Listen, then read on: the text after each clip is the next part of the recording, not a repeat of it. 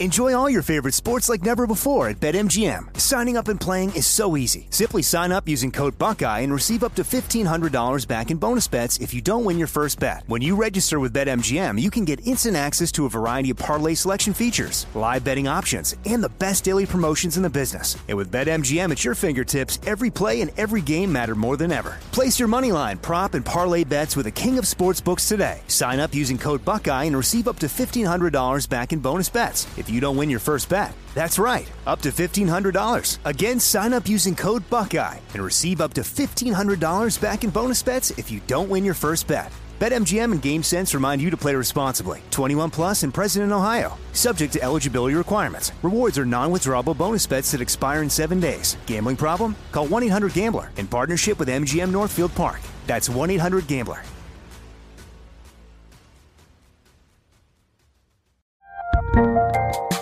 There's a lot happening these days, but I have just the thing to get you up to speed on what matters without taking too much of your time. The 7 from the Washington Post is a podcast that gives you the 7 most important and interesting stories, and we always try to save room for something fun. You get it all in about 7 minutes or less. I'm Hannah Jewell. I'll get you caught up with the 7 every weekday. So follow the 7 right now. You know you've got a comeback in you. When you take the next step, you're going to make it count. For your career, for your family, for your life. You can earn a degree you're proud of with Purdue Global. Purdue Global is backed by Purdue University, one of the nation's most respected and innovative public universities. This is your chance. This is your opportunity. This is your comeback. Purdue Global, Purdue's online university for working adults. Start your comeback today at purdueglobal.edu. With Lucky Land Slots, you can get lucky just about anywhere. Dearly beloved, we are gathered here today to... Has anyone seen the bride and groom? Sorry, we're here. We were getting lucky in the limo and we lost track of time. No, Lucky Land Casino, with cash prizes that add up quicker than a guest registry. In that case, I pronounce you lucky. Play for free at LuckyLandSlots.com. Daily bonuses are waiting. No purchase necessary. Void where prohibited by law. 18 plus. Terms and conditions apply. See website for details.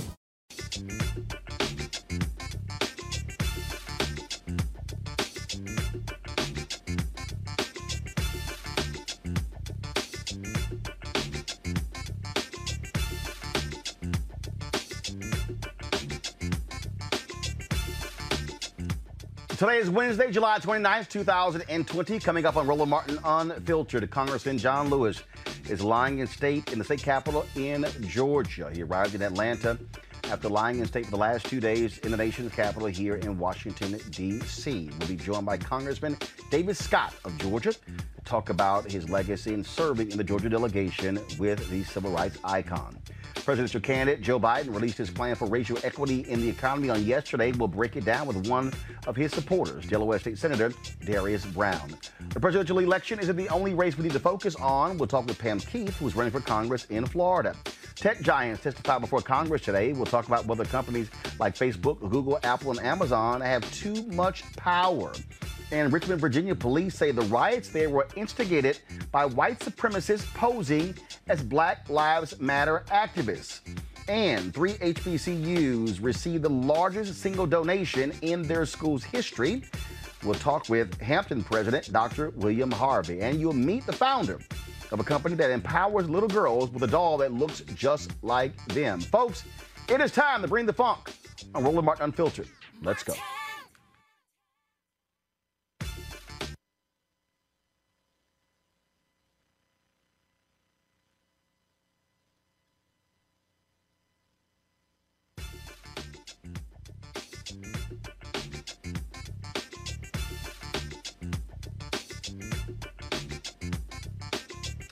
Folks, here's a live look of Congressman John Lewis lying in state as we speak at the Georgia State Capitol. He, of course, was lying in state the last 48 hours here in the nation's capital.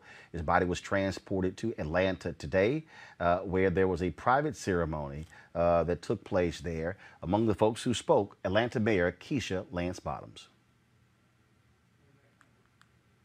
All right, so folks, we're having an issue with our video. So the public will be able to pay their respects to Congressman Lewis from 3 p.m. to 7 p.m. today, and again from 8 p.m. to 10 p.m. Of course, first of all, I got some times there. Again, 3 to 7 today. From 7 to 8, Lewis's fraternity, Phi Beta Sigma, will conduct a special ritual, Omega ritual, for the deceased member inside the Capitol. So will the Prince Hall Masons. Lewis's body will remain in the Capitol until it is transported Thursday to Ebenezer Baptist Church for the 11 a.m. funeral. There will be a number, of course, all the broadcast and cable networks will be airing that as well. We'll be live streaming that right here on Roland Martin Unfiltered.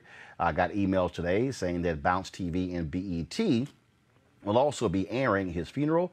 No word on the other black networks, OWN, TV One, Aspire, Afro, if they will also be airing the funeral of Congressman Lewis.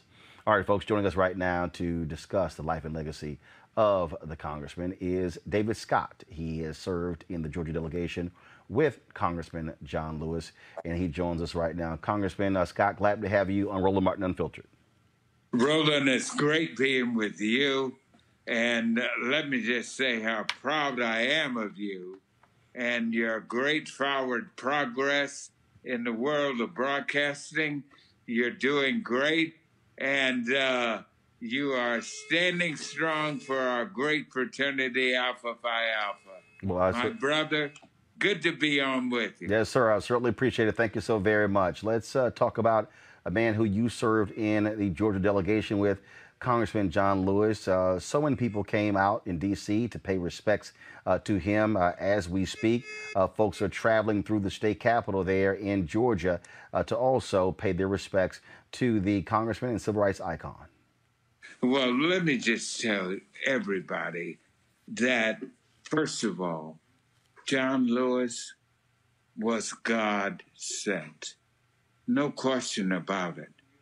He was called and anointed and moved through life with God's hand directing him. Let me tell you why I say that. John Lewis's mother and John Lewis's grandmother together named him John, after John, Jesus' disciple. And here's why this is important. And I want you to listen to me carefully. Mm-hmm. First of all, John was the only disciple that is constantly referred to as the disciple that Jesus loved. It was John the Beloved.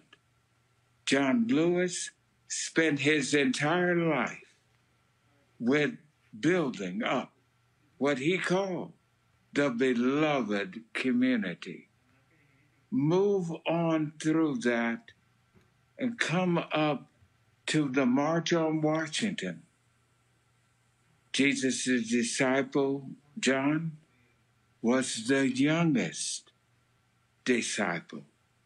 John Lewis was the youngest of the civil rights leaders who spoke, 6 of them, at the Great March on Washington.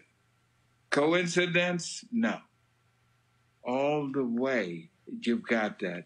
And Roland, my life was deeply touched by John, not only here in Congress, where we served for 18 years together, but John Lewis baptized me into the civil rights movement. In a little old town down in Louisiana or Mississippi, I believe it was called Waterproof. And he was head of what was called then the Voter Education Project. And that was after he had left SNCC, but in Atlanta, and he was the chairman of that. And I traveled with him in many places. And he took me down to Waterproof, my first time out. And something happened back in Alabama with Troy. His father was deathly ill. And he was to give a great speech, John was. And so he had to go immediately. And he came to me, David, you're going to have to speak for me. And there I was, there. And John had gone back to Troy. And there I was. All those people expecting John Lewis, but here comes David Scott. He threw me into the baptism of the fire, as he called it, good trouble. And that's how I became even more involved. And that was at the very beginning. But throughout my life, John Lewis has played a role. And you know, I want to tell this story because it's very special if you have time. Mm-hmm. John Lewis and Julian Bond.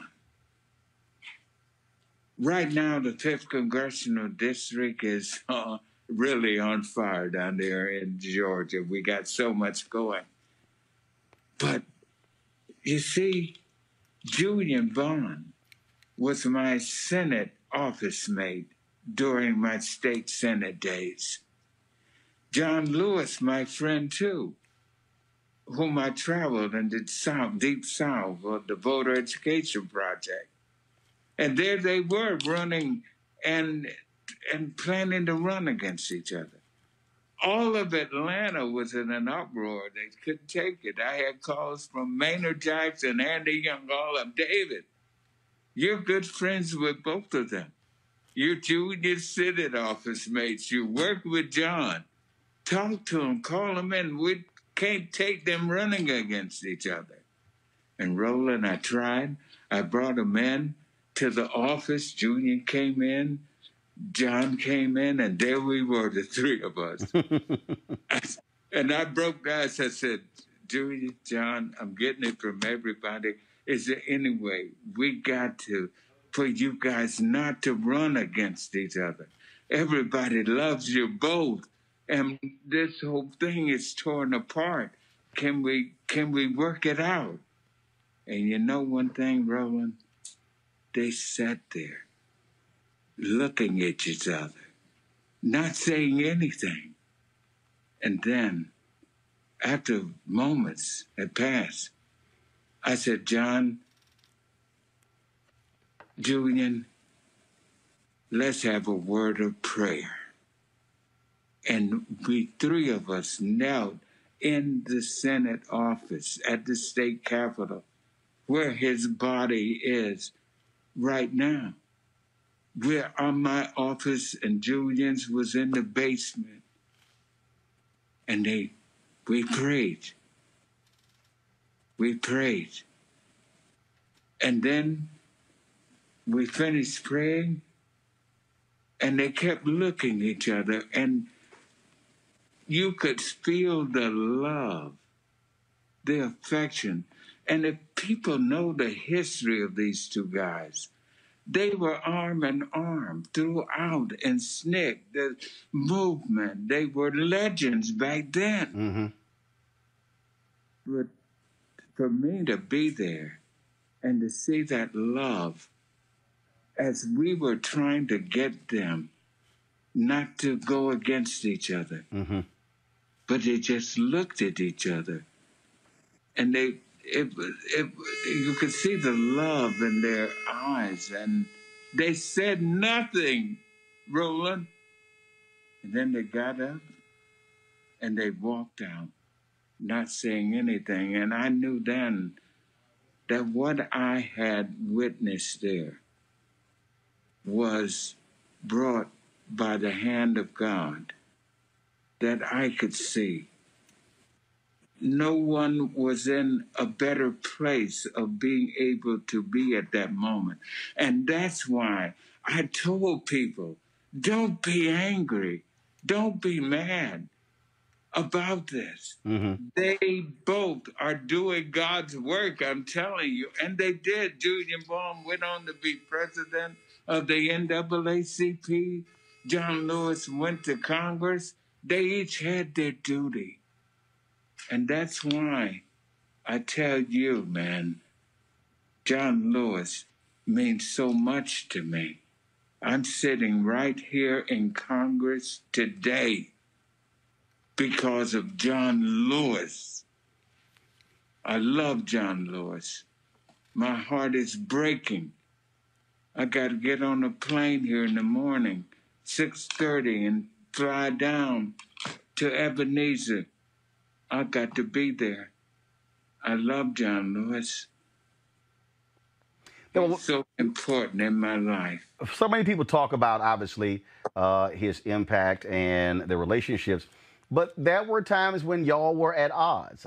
And when President Obama, when he appointed someone to the, he agreed to cut a deal with Republicans to appoint somebody to the federal bench. You were an ardent opponent of that. I had you on Tom Joyner, I had you on my TV One show, and then pretty much you and Congressman Hank Johnson, others, y'all forced Congressman Lewis to go against Obama. He did not want to do that. Reverend Joseph Lowry told me that Obama called him and he said, I'm not going to speak out against the president. But y'all made it clear, Congressman Lewis, we love you. We know you love Obama, but Obama's going to be gone after 8 years. That federal judge is going to be there for 30, 40 years. And he wasn't too happy y'all made him come out against that appointment. Well, that's what I'm telling you, man. I knew what John Lewis was, and I knew they were using him. And I told John, I said, John, I can't let them use you, man. For you to be used to support the man who is being nominated for the judge who wanted to keep and bring back the Confederate battle flag. Come on, man. And you know what? John thanked me for that. I love Obama. We all love Obama. But I love John Lewis. I was there, and I know, and I knew what they were trying to do to him. And I wouldn't let them use them. You know, Roland, I was on your show. Yeah. When we talked about this. Oh, yeah. Oh, trust me, the White House wasn't happy with you. They weren't happy with me. Yeah. Can you imagine right now with all of what is happening with the symbolisms of the Confederacy and all of that? And here's John Lewis, who fought that, man. He was there. He's the one. And you look at that picture crossing the Edmund Pettus Bridge, all there were, you see those Confederate flags flying as the state trooper has his baton knocking John Lewis in the head, the Confederate flag. I told him, I said, and he said, you know what, David? You're right. And he thanked me for not doing that. John is so kind. It loves everybody. But some of us, sometimes, the Lord got us there to protect him from being used. And I tell you this, we got to be careful even now that he not be used. We have a rich history and a legacy. God inspired, God delivered, and God wants us to protect that. And I'm glad that I did. Congressman David Scott of Georgia, we certainly appreciate it. Thank you so very much, my Alfred brother. And we'll certainly look forward to commemorating his life tomorrow at the funeral at Ebenezer Baptist Church. Thank you, my friend. Appreciate it, sir. Keep up the good work. Will do. Thanks a lot. Let's bring in my panel now. A. Scott Bolden, former chair, National Bar Association Political Action Committee. Robert Patillo, executive director, Rainbow Push Coalition, Peachtree Street Project. Brittany Lee Lewis, political analyst. I want to start with you, Robert. You're there in Atlanta. How has the city and the state, how have they been mourning the death of Congressman John Lewis? Well, one thing about John Lewis is that he's not one of these.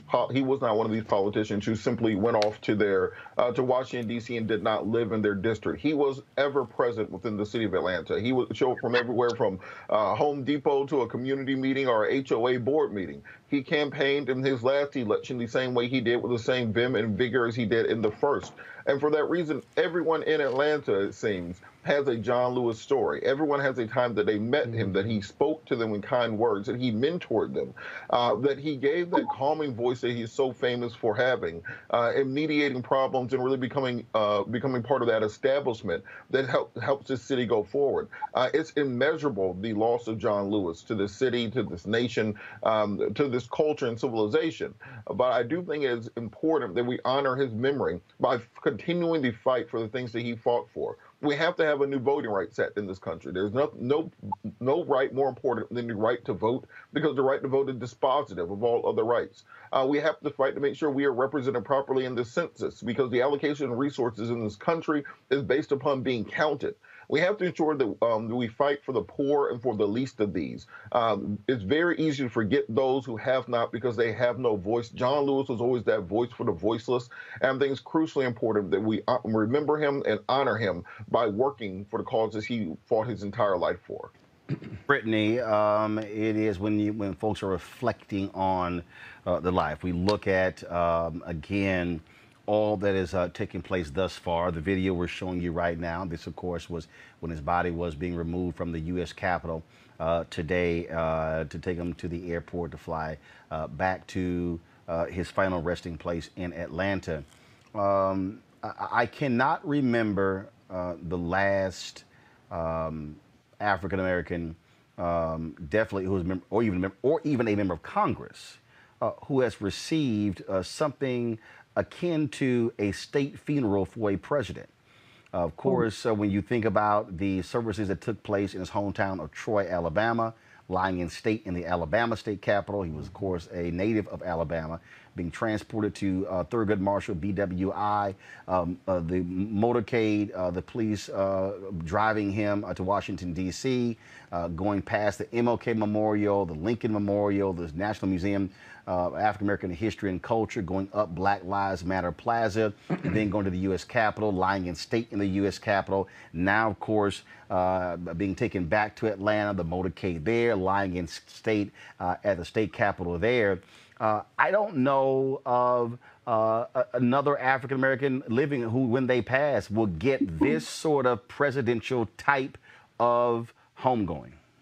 Absolutely. You know, I think John Lewis is just so important because he's symbolic of our struggle as Black people, but really of the American fabric over the last 4 generations. I mean, you know, I know so many of us know his history, but just to kind of remind us who we're dealing with, this is someone who in 1961, you know, was one of the original 13 Freedom Riders. You know, this is someone who was a part of the quote unquote Big Six, who was one of the youngest speakers at the March on Washington 57 years ago. This is someone who has been incarcerated and jailed repeatedly, you know, year after year, decade after decade. This is someone who spent his last 20 years, you know, in the House of Representatives. This is by all means, and I know the Black radical tradition shies away from this term, but this really is a giant, if you will, in our community and in the United States. So I agree with you there, Roland. I don't think we've seen anyone in quite a long time get this type of treatment, but John Lewis, of all people, deserves it. And I also agree with the comments that were made earlier. We need to continue to fight in his name. We need to continue to get in good trouble. And, you know, I just pray that he is not sedated. His legacy is not sedated, much in the way that we see Martin Luther King's and some of these other historical giants. I get very scared of the performative things that are happening. They should be done because this man deserves it. But I'm petrified of the performative realities as we continue to fight in 2020 through this upcoming election. You know, some of the same tumultuous things that were happening and have been happening over the last couple of decades.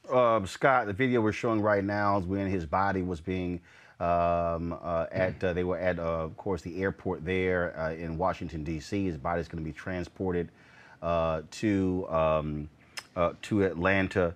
That plane there, that is one of the planes from the Air Force Fleet that normally carries the President of the United States, Secretary of State. Again, that says a whole lot in terms of how this nation felt about John Lewis. To Brittany's point, I think that's really our responsibility. That is, as black folks, what we cannot do is we cannot allow the narrative to be written and controlled by others. To do what I often say, we create these civil rights mascots. I always say that Dr. King has been turned into this sort of bobblehead figure in terms of how people treat him and talk about him. We, as black folks, have to be the ones who constantly remind this generation and the next generation that John Lewis, before he was Congressman John Lewis, was a radical black revolutionary who was fighting for the freedom of black people. And unapologetic about it. He was not popular. He wasn't loved by Republicans and Democrats alike when he was coming through as part of the Big Six. And so now that he went to Congress and there's a raised level of consciousness, how many white conservative Republicans revisited and went down the Edmund Pettus Bridge and walked across it in solidarity with John Lewis, knowing that their policies were oppressive to black people? That they went for a photo op. And John still did not have a problem with them because he was rooted in love and forgiveness, and he was a freedom fighter, but it was rooted in love. And I think that's what distinguishes John Lewis, his ability to forgive. And then the reality is, who is the next John Lewis? Who did he train? Who did he impact? And how many of us have the basis in our hearts and minds and brains to love, to fight, to forgive, and to lead us to the next step, not just of consciousness, but of action in moving this country forward. We got a seminal moment here to do that with Black Lives Matter, with his passing, and whatever honors come, whether they change the name of the bridge or not. This is a long fight for racial justice. It's not going to begin and end with John Lewis or Martin Luther King Jr. or even Roland Martin. It is a long journey. And so who else is going to pick up the mantle and lead us in the name and image and spirit of John Lewis? That's what I often wonder about. Maybe there's a part of each of us that will pick up that mantle and move forward until America's promise is reached, that is, of freedom, justice, and equality. That's what I think when I see the pictures you shared regarding John Lewis. Well, to be perfectly honest, I don't.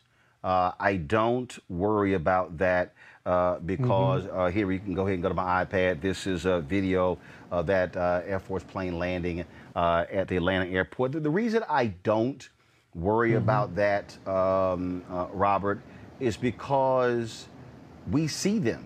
They exist right now. When I look at the work being done out there by young black folks, some of them younger than John Lewis, in cities across this country, there are people who are putting their lives on the lines, people who are getting arrested. When I saw Until Freedom and Tamika Mallory and Linda Sarsour and Kenny Stills, the NFL player, and others who are out there sitting on the lawn of the Kentucky Attorney General demanding that he arrest the cops who killed Breonna Taylor. That's people who are operating in the tradition of John Lewis and SNCC and Diane Nash and James Bevel and Fannie Lou Hamer and the brothers and sisters who were in Loudoun County, Alabama. And so that's there. And so I think what we have to do is we have to make sure that we praise them, that we give them the same kind of attention now that folks got then, because we can't say who is the next John Lewis if we ignore them sitting right in front of us. You're absolutely correct. And I think I personally know some outstanding young leaders, people like Mary Pat Hector, formerly of the National Action Network, James Woodall, the Georgia president of NAACP, 26 years old, Gerald Griggs, a justice fighter. We have so many young people who are picking up these torches, who are ready to fight, and who sat at the knees of the giants, who sat at the knees of those who went before to learn those lessons and find out how they can translate that energy into passion, that passion into policy. Think about how long we've been having these discussions about Confederate monuments and Confederate flags. It was this generation of young people who decided to just go down there, put a rope around it, and pull it down. And now we're not having a discussion about it. They're all coming down. So this level of intensity is almost as if while this nation currently is going through this metamorphosis, this racial reckoning, that we're seeing some of our older lions go on to the other side, almost handing off that baton because they know that we are in the proper hands to fight this going forward. I think this is the generation that takes us across the finish line. I hope every generation believes that, because we have to get there, and we are in a position right now to fight for it more than ever before. Brittany, you are more historian as opposed to political analyst, and I think the problem that we have today is that we do not have, let me be real clear, we do not have black media that has the intensity to raise those voices, because if mainstream is ignoring them, we have to be the ones who tell their stories. And so if we're talking about, and I think we can't let people somehow freeze us in time to somehow believe that as our elders move on to become ancestors. We've lost Dick Gregory and Reverend Joseph Lowry and Reverend C.T. Vivian and Juanita Abernathy and Dorothy Cotton, and it goes on and on and on. Those numbers are dwindling. They are now in their late 70s, in their 80s, in their 90s. I think about Harry Belafonte. Our job is to be able to let folks know who's doing the work today, so we don't just get locked and somehow think that it was late 50s and 1960s and we just sort of skipped 40 plus years. Wow, you brought up a few excellent points, Roland. I think one of the first points that we need to pay attention to, like you brought up, is media. Absolutely, because the media has been so important in our communities, historically speaking, especially through the newspaper, but through television media as well. And I think that's why your show specifically is so important. And Black media really needs to be on the forefront of all of these conversations. It's imperative for us. But I also think it's really important as we talk about the Black community as a whole and we talk about leadership. I made this comment earlier about the Black radical tradition. And if you read some of our, forthright thinkers in terms of the Black radical tradition, if we talk about the legacy of Ella Baker, if we talk about the legacy of Maxwell Stanford, which was Muhammad Ahmed of the Revolutionary Action Movement, one of the precursors to the Black Panther Party, these folks are saying, as they're reflecting, which is why it's so important for us to have these intergenerational conversations, these folks are saying that it's the egalitarian style of leadership that is so important, not a single charismatic leader. So I say that to say it's very, very important. One, the media. Two, recognizing that there are leaders out there, but it's actually an egalitarian style that most of our ancestors were pushing towards for very specific reasons. Well, I do have to say this here. I think we also make a mistake, because what we have done is we've allowed white folks to even set that narrative. Here's the deal. During that period, it wasn't just Dr. King. It was, as you said, Ella Baker and Fannie Lou Hamer. It was Dorothy Height. It was Septima Clark. It was Roy Wilkins with with NAACP. It was Whitney Young with the National Urban League. It was CORE with James Farmer. It was Reverend Fred Shuttlesworth. There were people, Ella Baker, Barbara Ransby breaks this down in her book on Ella Baker. There were people who were in all these different cities. Those 4 freshmen at North Carolina A&T, they were not a part of any group. They decided that on their own. And so the reality is national white media created this whole deal where it was Dr. King, everybody else. When Dr. King got the Nobel Peace Prize, he accepted the Nobel Peace Prize on behalf of the movement and gave the money to multiple organizations. And so really what this generation has done is really do exactly what they did. The difference is that, again, yes, folks don't believe this one central figure, but I think that's also is because how that was reported and how it was framed. Folks, real quick, because I got to play this by, and then my next guest is waiting. Go ahead. These unsung heroes are what you're talking about, from communities around the country who did Dr. King's work, not because they wanted not because Dr. King had asked them, because they took up the mantle, whether it was Joliet, Illinois, whether it was Carson City, California, or some small town called Troy in Alabama. These people were motivated. These African Americans and those who didn't look like us were motivated. They were lieutenants and unsung heroes of the movement, because they had to be, because otherwise Dr. King couldn't have gone to every state and every city and motivated them. We now have that clip available of Atlanta Mayor Keisha Lance Bottoms speaking at the private ceremony in the state capitol today in Atlanta with the body of Congressman John Lewis. Governor Kemp, Dean Smyrie, John Miles, and to the family. Some 85 years ago, the great Langston Hughes wrote of the promise and pain of America. Let America be America again. Let it be the dream it used to be. Let it be the pioneer on the plain, seeking a home where he himself is free. America never was America to me. Let America be the dream, the dreamer's dream. Let it be that great, strong land of love where never kings connive nor tyrants scheme that any man be crushed by one above. It never was America to me. Oh, let my land be a land where liberty is crowned with no false patriotic wreath, but opportunity is real and life is free. Equality is in the air we breathe. Some 5 years after these words were written, a descendant of the enslaved, a son of sharecroppers, was born, and the words of the Lord rested upon his life. Before I formed you, I knew you in the womb. Before you were born, I sanctified you. I ordained you a prophet to the nations. And this prophet, our prophet, called upon America to be America again. And so we gather here today in what was once a stronghold of the Confederacy together, because this prophet lived and this prophet named John Lewis loved. Like so many, I have a deep and abiding admiration for Congressman Lewis, and I've had it my entire life. I would see his lovely wife, Lillian, when she came into my mother's hair salon to have her hair done. She was a beautiful and brilliant woman whose love and affection for John Miles was evident in every conversation that she had. I knew Congressman Lewis as the man who worked in SNCC with my Aunt Ruby Doris Smith Robinson. She died at the age 26, leaving a 2-year-old son behind. Each time I saw the congressman, his eyes glistened with tears when he spoke of her. He told me stories of being beaten with her and going to jail together in Rock Hill, South Carolina. He always made sure to ask about her son, Teray.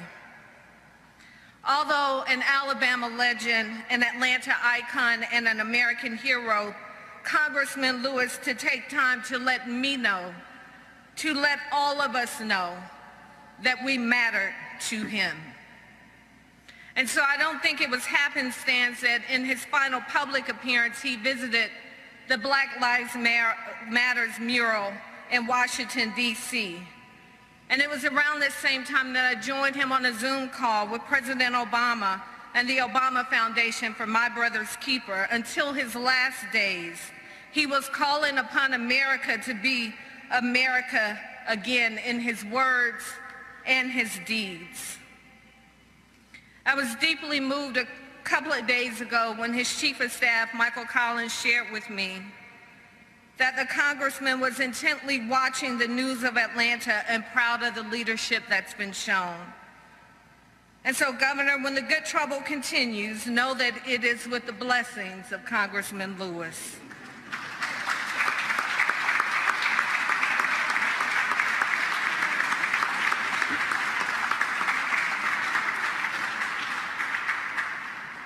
And although the fight for liberty and equality continues, Congressman Lewis reminded us to be hopeful, to be optimistic, and to never lose a sense of hope. Oh, let America be America again, the land that never has been yet and yet must be, the land where every man is free. You know you're a bad sister when you call out Governor Brian Kemp, who, of course, has been suing her when it comes to the mask mandate, letting him know as he sat right there, we going to keep doing and getting involved in good trouble. Folks, Apple is paying tribute to the life and legacy of Congressman John Lewis by donating its portion of the proceeds for the documentary John Lewis, Good Trouble to the National Civil Rights Museum in Memphis, Tennessee, and the National Museum of African American History and Culture in Washington, D.C. Lisa Jackson, Apple's Vice President of Environment Policy and Social Initiatives, said, quote, Representative John Lewis's life and example compel each of us to continue the fight for racial equity and justice. This film celebrates his undeniable legacy, and we felt it fitting to support two cultural institutions that continue his mission of educating people everywhere about the ongoing quest for equal rights.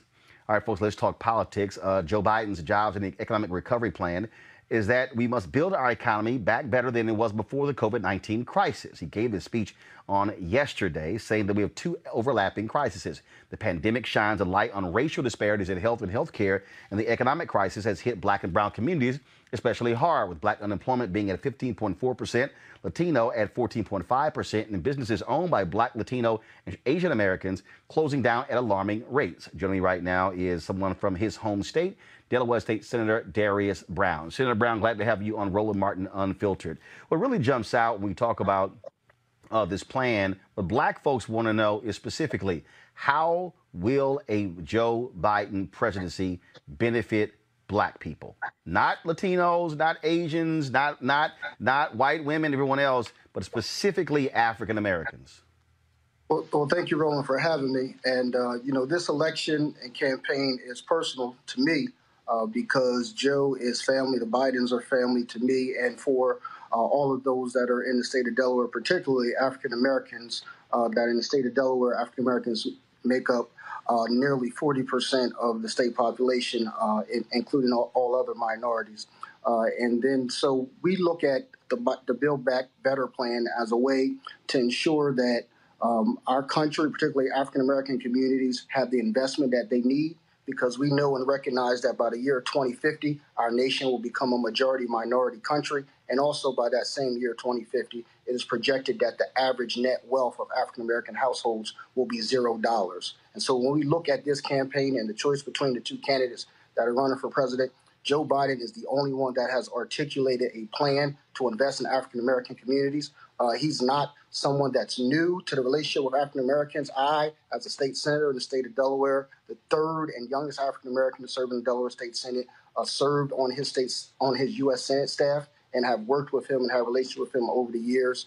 His late son, Bo, and daughter, Ashley, were with me when I was sworn in to city council when I first got elected to public office, and they've been with me ever since. And so what he is doing as running for president and his investments is ensuring that we have the investments in our neighborhoods, home ownership, creating wealth. We recognize that home ownership is the very fundamental and foundational way to create wealth in the Black community. It's investing in small business and small and mid-sized firms. Roland, you know personally, there's lots of African Americans in the state of Delaware. Many of them are your friends. And so we want to ensure that African Americans around the country understand Joe Biden's relationship to African Americans in the state and African Americans around the country and his commitment to invest in our community. Well, the reality is this here. When Vice President Joe Biden was there with President Barack Obama, Black and other firms outperformed white firms when it came to the management of TARP funds. But they did not get an increase in that. And so the thing here is the power of the president is real. When we talk about, federal government deposits a whole lot of money in various banks. The question is, will dollars be shifted to Black banks? That's one of the things that took place under President Bill Clinton. When we look at the Pentagon, Pentagon spends $600 million a year annually on advertising. How much of that is going to Black media?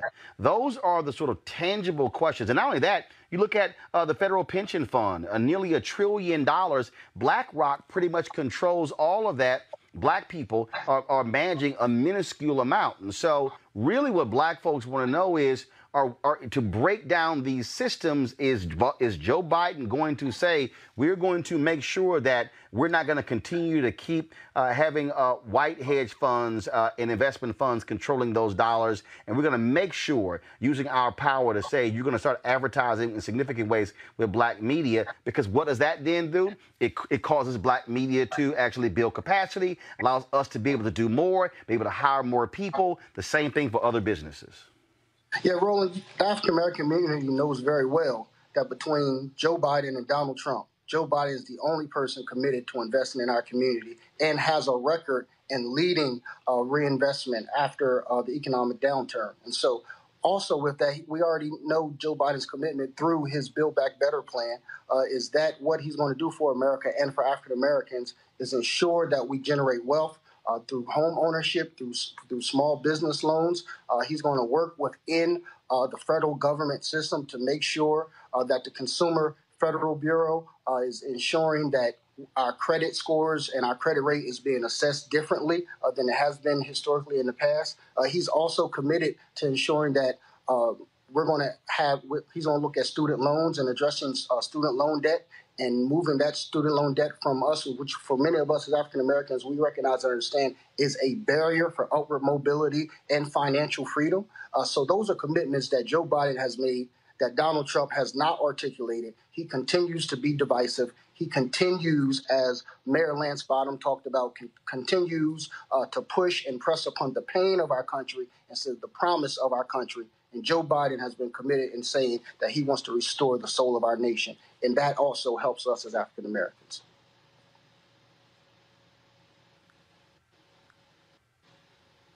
Thank you very much, sir. Thank you. I appreciate it. Let's go to our panel here. Brittany, I want to start with you. This is what it boils down to. How will Biden use the power of the presidency to be able to affect the economics of black folks? Yeah, absolutely. I think the community, we're certainly going to be voting for Joe Biden. Historically speaking, black folks, specifically black women, have always supported Joe Biden. And let me say this before I get into my real comments. I lived in Delaware. I was Miss Delaware. Beau Biden was one of the most beautiful people I ever met, rest his soul. Jill Biden as well. They're good, nice people. But we are going to have to, once we get him in office, and we are going to have to really push him because Joe Biden is a moderate. He is a moderate Democrat. So we are really going to have to push him in terms of his police reform ideology, in terms of, I heard a lot of banter about, we have to get wealth back into the black community. So, yeah, it does come through housing. It does come through private property. It does come through the economy. And we know he's more legitimate than Trump in terms of reversing the virus, in terms of, building back the economy. But we're going to have to continue to push him and ensure that he is putting things that are set in stone federally to help the black community, because historically speaking, he is a moderate. Scott, it's very interesting. I was looking at some of the comments here on YouTube. I was looking at some of the comments on Facebook. And when I did the State of Black America event in Indianapolis with Stewart Speakers Bureau, I said this to the audience. I said, if you ask black people what are the top 5 issues, money is not going to be in the top 5. What often happens is we as African Americans, we talk about criminal justice reform, mass incarceration. We'll talk about racism. We'll talk about health. We'll talk about education. We'll talk about environmental justice. But let's just be clear. Money is tied to every single one of those things. I think we do ourselves a disservice by not honing in on money. But what I mean by that is where the money is and how the money is being distributed. Like I said, when I sat at the Treasury Department under Obama in 2010, and they said that black and other minority firms were outperforming the white firms on the management of TARP funds, my immediate reaction was, does that mean they're going to get more? Because where I come from, if I'm doing better than them, I should be able to get more. And I think, to me, this is where we have to be in that. We also have to understand where the money is. And so, again, when Bill Clinton was president, Congressman Maxine Waters was the one who said, hey, Pentagon, they spending $600 million annually on advertising. How much going to black media? So people are sitting here at home. When we keep thinking, when we talk about money, not realizing money is being spent on so many. You in law, they spending money on outside law, legal folks. They're spending money elsewhere. How many black law firms? How many law firms that have black partners? See, that's the kind of stuff where we have to be demanding and saying, all right, Joe, show me where the money. And guess what? He can do a lot of this, and he don't need the approval of Congress to do it. No, he can certainly do it. But the reality is that we've got to make him do it. You know, my biggest argument with Obama, or rather my brothers and sisters under Obama, was we never left the inauguration. Whatever the president does, he does it because you make him do it, not because he just happens to agree with you. And we got to stay vigilant with Joe Biden. Now, black people are socialized to want a good job. In D.C., a good government job. The monies that you're talking about are about entrepreneurship training, employing people, and gaining wealth, and being part of the working rich as an entrepreneur or business owner, right? And so there are only a fraction of us who implement that as an action, as opposed to, I'd love to have my own business. But doing business with the government, doing business with the private sector, demanding our fair share, and making Biden put programs in place that make access to capital, access to leadership, infrastructure as an entrepreneur for small black businesses that can get to be big black businesses, or big businesses generally, is where the president can help by executive order, by putting money into these agencies and focusing and targeting on poor people, poor areas, black people, black and brown areas, and giving them access to capital and entrepreneurship training to ensure their success. That's just a start. But if he does that and we make him do that, we're going to be going a long way in regard to creating capital and wealth in our communities. Because that is the key, and that is the answer. And Robert, at the end of the day, if people actually study the Black Freedom Movement, and if they look at the history of Reverend Jackson and the Rainbow Push Coalition, it was an economic component. They understood money. The number of black millionaires who were created. When Operation Breadbasket, when they actually cut those MOUs, it wasn't just they wanted jobs. They wanted jobs for black folks. They wanted managerial and senior level jobs. They wanted black products on the shelves. They wanted them to use black businesses for other areas of that particular company. They wanted them to deposit money in black banks. It was multifaceted. But Robert, we have to have organized infrastructure, to Sky Points, to make that possible, which is what I laid out when Diddy made his big announcement. I said, man, look, you can't just make an announcement. You got to have the infrastructure to say, this is how we're going to actually make it happen. Right. And that might mean letting Biden know if he wins, we'll drop 1,000 people in front of the White House and chain ourselves to the fence to get your attention on these issues. And yes, black people did not do that with Obama because we were so elated with the first black president, we forgot he was the 44th. Robert. Exactly.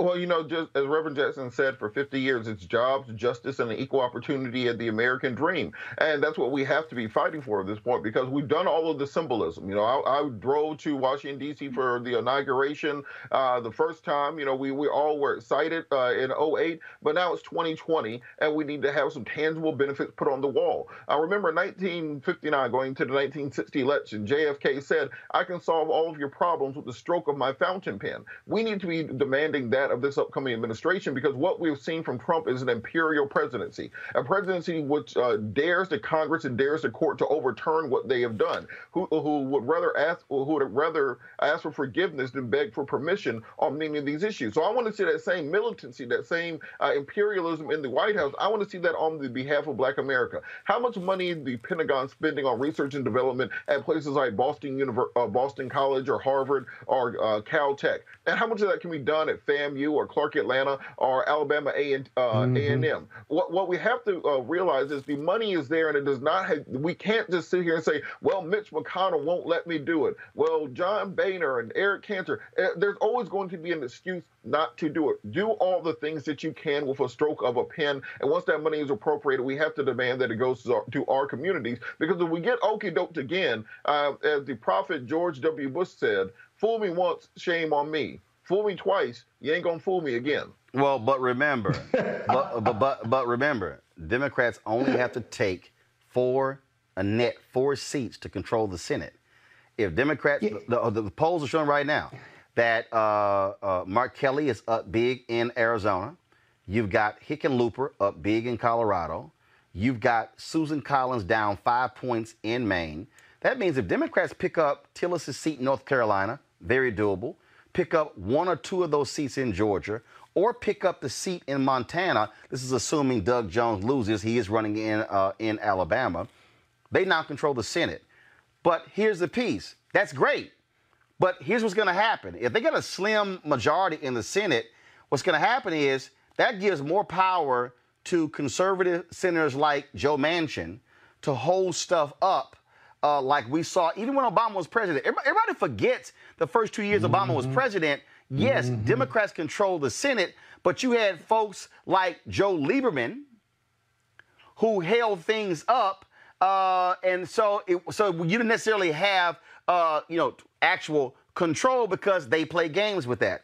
But again, this is where Black people have to be willing to make those demands. I'm just going to give y'all a real quick story. We were just telling y'all about Lisa Jackson, who's the highest ranking African American at Apple. Well, let me tell y'all what this actually happened.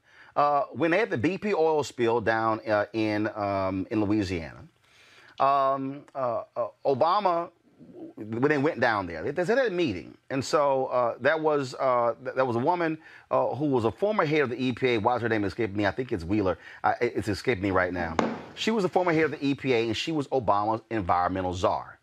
So they said, I think Carol Wheeler, I think is what it is. So they were like, she's the only person who's going to be speaking. And I'm going, hold up.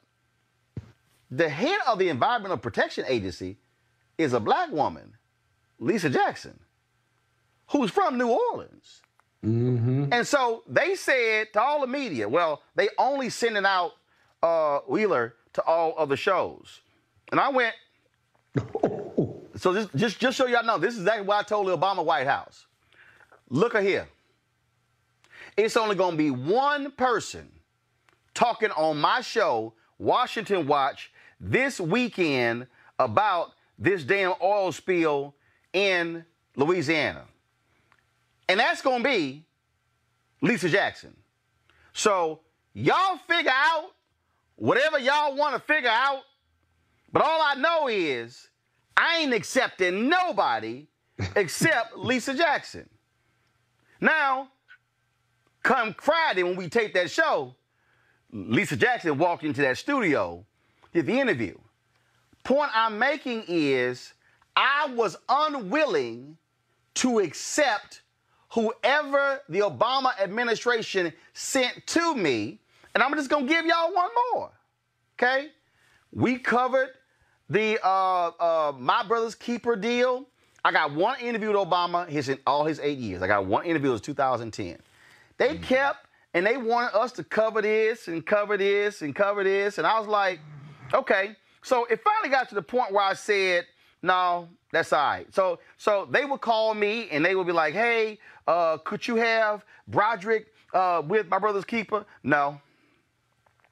I said, I ain't covering nothing else until Obama consent to an interview. And they called me, they're like, but I said, can we do a special? No. Could we have? No. Matter of fact, they had a panel at Congressional Black Caucus ALC. I pulled my cameras out. They were like, well, I said, no. If I'm not going to keep covering stuff if he not going to sit down with us. So at some point, you've got to be willing to walk away from the table as opposed to accept nothing. And all I'm saying to black, here's the deal. I want Trump out. Hashtag fire Trump in November. But let me be real clear right now. And I told y'all this in 2016 after he won. And I told y'all this after the midterms in 2018. And I said this to Tom Perez, who heads the DNC. I said this to the DCCC, to the DSCC, to the Democratic Governors Association, to Emily's List, and all these other groups out there. These folk gonna spend more than $1 billion on this election. Let me let y'all know right now, and I told y'all, black folks are not going to be political sharecroppers. We're not going to till the soil and work the land, and then other folk who don't look like us benefit. So while the Biden campaign right now and the Democrats are gearing up, we damn sure better see substantial investments in black media when it comes to advertising. We better see substantial investment when it comes to black operatives, money on the ground, black folks who have audio-visual companies, black folks who have paper, black folks who have catering. That's what it is about. And I'm telling you, I want to see Trump absolutely gone, which means Biden needs to take him out. But the day after the election and the day after the inauguration, I and others will be standing there saying, now it's time for there to be a return on our investment. Now, y'all, I don't make idle threats. I've texted this to Tom Perez. I've told the Biden people, don't come at me with small money. Don't come at black media with small money. Don't say we got y'all in the bag and we gonna go spend our money out there on some white women in the suburbs. No, you need to make sure that there's not a 2.4% drop of black voters like it was in 2016. That means having black surrogates on here. That means having the conversations. But I'm telling y'all right now, I want y'all to hear me loud and clear, Democrats. Don't you have your white media buyers playing metric games with black media? The budget had better be substantial. And if it's not, I will call you out every single day. How you spend with black people in the election is how you will spend with black people in the White House. Folks, there are 96 days left until the 2020 elections. Voting Donald Trump out of office obviously is extremely important, but here's the deal. You can't do that unless you're actually registered. Now, go to my iPad, Henry. This is vote.org. It has all of the information right here, okay, for you to sit here to find out. First, you need to check if you are registered. You can do it right here at vote.org. Second, if you are not registered, you can do it right here. If you want to request your application to vote by mail, then you can do it right here. You can also check to get yourself an election reminder, pledge to register, find your polling place, as well as fill out the 2020 census. That's what we want all of you to do. And so it is critically important, and we've got to elect folks, again, who have our best interests. One of the folks you've seen her on the show is Pam Keith. She has run a couple of times for elected office before. She's now running for Congress there in Florida. She joins us right now. Pam, the district you're running in, where is that? What is the breakdown racial of that particular district? And give us that kind of information. Hey, Roland, thank you for having me. I am coming to you from Florida's 18th Congressional District. And what's so interesting about this district is it's not a predominantly African-American district, but it does have a key component that is very, very important, and it is in the St. Lucie County area. We have Fort Pierce. It is a historic Black community. It has to turn out at extremely high levels in order for Democrats to carry the district. But this district just recently got moved from safe Republican to toss-up. That's a big, big move. That's partly because of the strength of my campaign, but it's also because of the unpopularity of Ron DeSantis, our governor, who is just botching the coronavirus response. So are you running against an incumbent, or is this an open seat, openly contested seat? It's currently held by a Republican. So it is a red-blue. It is it is a true swing district, although, to be honest, it's actually more a seesaw. So this is one of those seats that Obama won in 2008. It went to Donald Trump in 2016. It was held by a Democrat as recently as 2016. So the Dem votes are here, but they don't always turn out. And so, now, first of all, Florida, which is weird, Florida has its primary in August. And then you got to turn right around and run not even 90 days later in the general. Exactly. And that's the way the GOP legislature of the state wanted it. Because when you have a very late primary like that, you force the opposing party to spend a lot of money in primary. And you, as the incumbent, have the advantage because you can hold on to your money and you have a very short period between the primary and the general election. So that's one of the things that handicapped Andrew Gillum, if you can recall. Before the primary, he didn't have a lot of money. He didn't have a lot of infrastructure. He won the primary. He raised $11 million just like that. But it had to be raised and deployed and made useful in such a short period of time.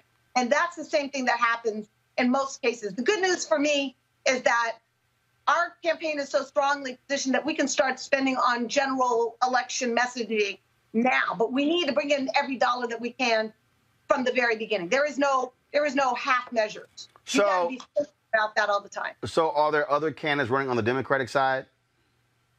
There are. I have a primary challenger. He's a first-time candidate. And I don't think it's an exaggeration in any way, shape, or form to say that I am the front runner. I picked up the endorsement of the paper of record. I've been endorsed by like Alcee Hastings and Lois Frankel and Al Lawson, some of our senior congressional delegation. And I'm bringing together the two wings of the party. I've been endorsed by Senator Elizabeth Warren from the progressive side and Working Families Party, but also from our more establishment Democrats and, of course, the Collective and Higher Heights, all of it coming together with vote vets. I'm a veteran, so that's the coalition that we need to win. But what's really happening here, Roland, is that in addition to Democrats being strong, the Republicans are becoming more and more weak because of the coronavirus problem, which is not just causing a bunch of death. We have a huge unemployment benefits problem in our state, but mostly it's killing off our tourism revenue. I mean, can you imagine a state where a full third of their revenue comes from taxes related to tourism, and the tourists aren't coming because our state's a mess? That's a huge economic problem that's on the horizon. What's the most important 2 or 3 issues for you if elected to Congress? I think more than any particular issue, we need to change our methodology. I was listening to what you were saying about our expectations as a community. And one of the things that is most different about the way that African Americans approach political leverage, which is different than, let's say, corporate America approaches political leverage, is we ask for ideas and concepts. We say we want justice, or we want funding of HBCUs, or we want more Pell Grants. But what we don't do is say, here's our proposal with a certain dollar number figure in it, a schedule for when those dollars are going to be disbursed, to which institutions. That's the way that the lobbyists for oil and gas or healthcare or big pharma, they don't come to members of Congress and say, we want a better deal. They say, let me show you the deal I wrote for you, and this is my expectation of how many votes you're going to whip to get it done. That's a totally different methodology. So, yeah, I have a lot of priorities when I get to Congress, not the least of which is restoring just basic functioning of government and the rule of law. But more than anything, I want to see a change in the way that our community asks for things. We need to be way more like lobbyists. Write pieces of legislation that have specific asks, specific schedules, specific demands, and then say, you're going to vote yes on this, or you're going to lose the black vote. All right, then. Pam Keith, good luck. How can folks reach you and your campaign? I can be found at Pam Keith FL. That's PAMKEITH FL. That is my website. You can find about all that's going on with my campaign. You can follow me on social media. Same tag, Pam Keith FL. I'm on all the different platforms. I want to leave your listeners, your viewers, with this really important tidbit. Florida 18 is the tiebreaker district of Florida. Whichever side wins Florida 18 wins the state. So not only am I in a position to kick out a Donald Trump Republican in Congress, but I am in a position to actually flip the state. And so it could be that a black woman brings the end to Donald Trump's presidency. Because if he loses here, he loses everywhere. All right, Pam Keith, we appreciate it. Thanks a lot. You're welcome. Thank you. Folks, going to a break. We come back. We'll talk with the president of Hampton University about a massive gift given to his university, to other HBCUs as well, from the billionaire ex-wife of Jeff Bezos. We'll talk about that. Also, these anti-Trump ads, boy, they getting real tough. We'll show you the latest and discuss them with our panel. In addition to that, tech CEOs on Capitol Hill today getting a grilling from Congress. And Richmond, Virginia police say, oh, those riots there, not caused by Black Lives Matter protesters, white supremacists posing as Black Lives Matter protesters. All that next, right here on Roland Martin Unfiltered. You want to support Roland Martin Unfiltered? Be sure to join our Bring the Funk fan club. Every dollar that you give to us supports our daily digital show. There's only one daily digital show out here that keeps it black and keep it real as Roland Martin Unfiltered. Support the Roland Martin Unfiltered daily digital show by going to RolandMartinUnfiltered.com. Our goal is to get 20,000 of our fans contributing $50 each for the whole year. You can make this possible. RolandMartinUnfiltered.com. All right, folks, four of the nation's most powerful CEOs join a Capitol Hill hearing today to answer the question, are their companies too big and powerful for America's good? The participants were Google's Sundar Pichai, Facebook's Mark Zuckerberg, Tim Cook of Apple, and Jeff Bezos of Amazon. Of course, it was lots of drama there, of course, as you can expect. I want to pose that question. I'm going to play a little video in just a second. I'll pose that question to our panel. Robert, I'll start with you. Have these tech companies gotten too big? Do these four companies wield far too much power and control too much data in the United States? Is it time that they be broken up and regulated? Well, of course they do. Just the fact that it's to the point now that if you think about a sweater, one will pop up in your email because they have that much control over your life. You have your Alexa devices, which are listening, it seems, at all times. You have your phone with either Siri on it or with whatever powerful other voice recognition software is on there. So I think because they have this amount of money, this amount of power, the ability to control what is in your news feed, they've basically taken the place of both the television and the newspaper concurrently as sources of information for individuals. So with that much power, it's difficult to see how exactly the federal government can regulate or break them up, because how do you regulate code? How do you regulate a business model which can be morphed in so many different ways? And so it's going to be interesting to see what Congress decides to do, but something does have to be done before we give this amount of power and influence and money to private organizations. Brittany, when we look at the power of an Amazon, Wall Street Journal had a story last week about smaller firms who had a meeting with Amazon, only to realize Amazon turned around and created nearly the identical products, squeezing them out, using their power, to squeeze those folks out. We also know that Google and Facebook control damn near 70% of all ad dollars, digital ad dollars spent in the country. That means every other media company, including ours, every other one, including Disney, including Comcast, all of them, everybody else got a share of 30. And data is king. They hold so much data, to Robert's point, that they control. Some say it's time for them to be regulated like a utility. Absolutely. And I think that's why these antitrust committees exist, is because at the end of the day, we live in a world, especially a conservative-run world, which unfettered capitalism, it's just not checked. And that's how you end up with these major monopolies that are too big and too powerful. If people haven't already watched it, I highly recommend they check out the documentary on Cambridge Analytica. It's called The Great Hack, that came out in 2019 if they haven't seen it. These people are talking about how data is more important than the oil industry. Tech and big data are the industries today. We know that. They're the leaders. And quite frankly, data, through the data, they're able to not only see your behavior and your personality traits and target you accordingly, and they tie that to how you vote. So what they do is essentially they have this hack in which, based on your data, they can see who the swayable voters are. So if you're someone who's kind of easily persuaded or can be persuaded, you're in that zone, they're going to continue to use things that you like, things that you watch, things that you order, and they're going to continue to use that propaganda to target you to vote for the candidate that they are working with. So, I mean, that's how big data is. And it's scary, it's unfettered, Roland, and it's time that we do something about it. Not to mention the fact, small businesses can't compete. And those entrepreneurs that we were discussing earlier, they don't have money because these big companies are the people who, and these VC companies, aren't sharing a piece of the pie, if you will, especially not for young Black entrepreneurs.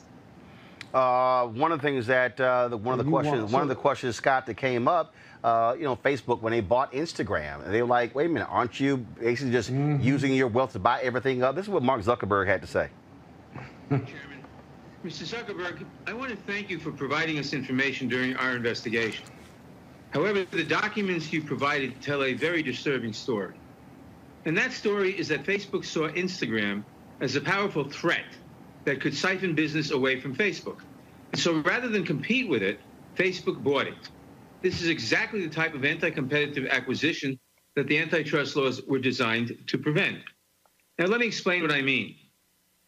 Mr. Zuckerberg, you have written that Facebook can likely always just buy any competitive startups. In fact, on the day Facebook bought Instagram, which you described as a threat, you wrote, quote, "One thing about startups is you can often acquire them," close quote.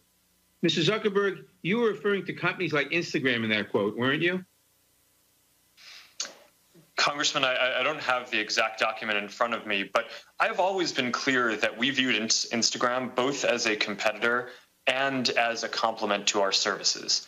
In the growing space around after smartphones started getting big, and they competed with us in the space of mobile cameras and mobile photo sharing.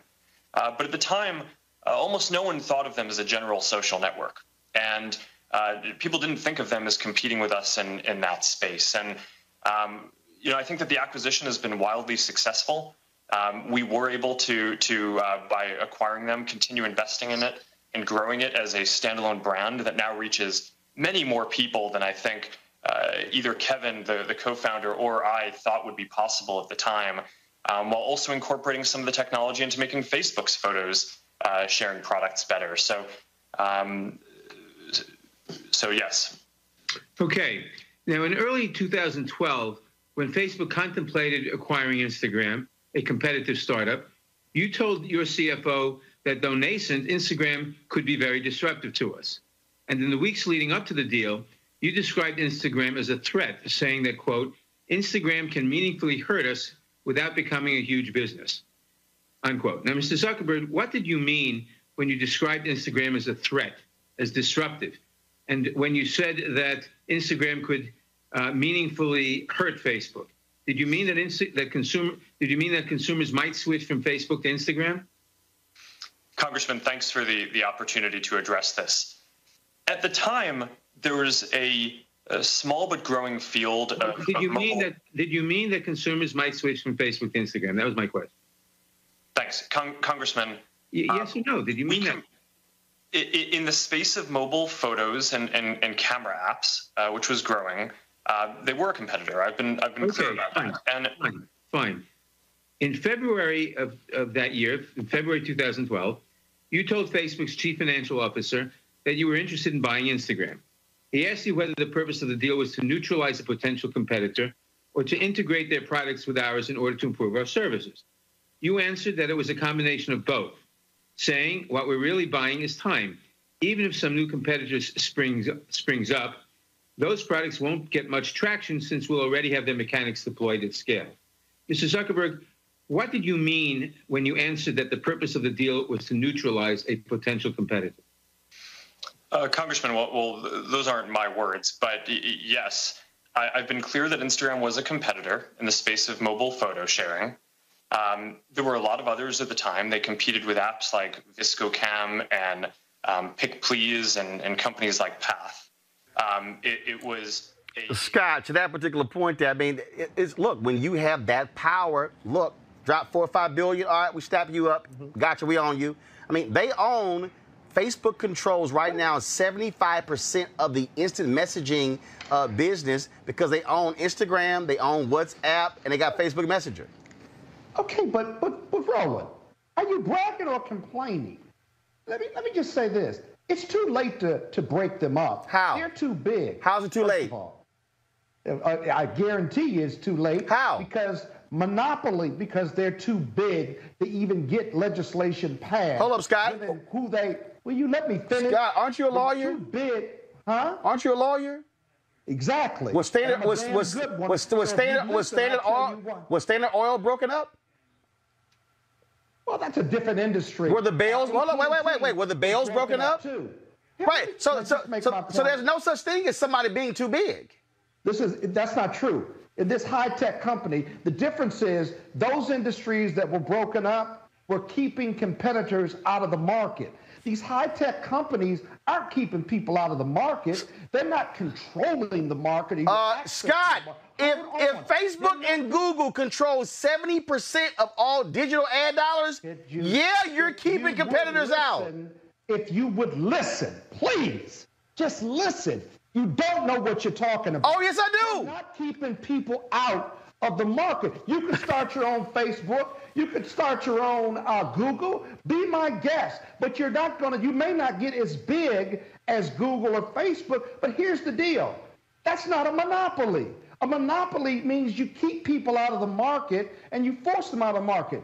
Merging or buying a competitor is as American as apple pie in business and has been going on in America as long as America's been around. So you're not going to be able to make a monopoly argument. You may not like how big they are, but you can't stop them from being that big. Yes, you can. By buying a competitor. Brittany, that's why. Not engaged in any illegal activity to keep people out of the market or to disallow them from competing through some illegal or unlawful means. You're not going to be able to make a monopoly argument. Brittany, I'll tell you. Brittany, I'll tell you. That's why Brittany, that's why Zuckerberg is scared to death. Brittany, that's why Zuckerberg. That's why. Brittany, that's why Zuckerberg. Now you stop. Brittany, that's why Zuckerberg is scared to death of Congress acting. Brittany, go ahead. Yes, he is. Brittany, go. That's why the lobbying dollars in the past 5 years of the tech companies went from 15 to 105 million. Exactly. Because they don't want them to break up. Brittany, go ahead.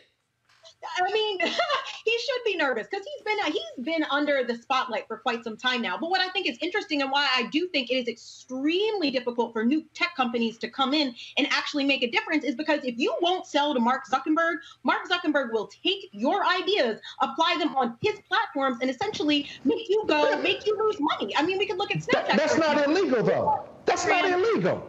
I'm not saying it's illegal. I'm saying the purpose of these antitrust laws at the end of the day is we're talking about monopolies. We're talking about people not being able to enter the market. It is to protect. It's to protect the small players. Robert, final comment. Robert, 30 seconds. Final comment.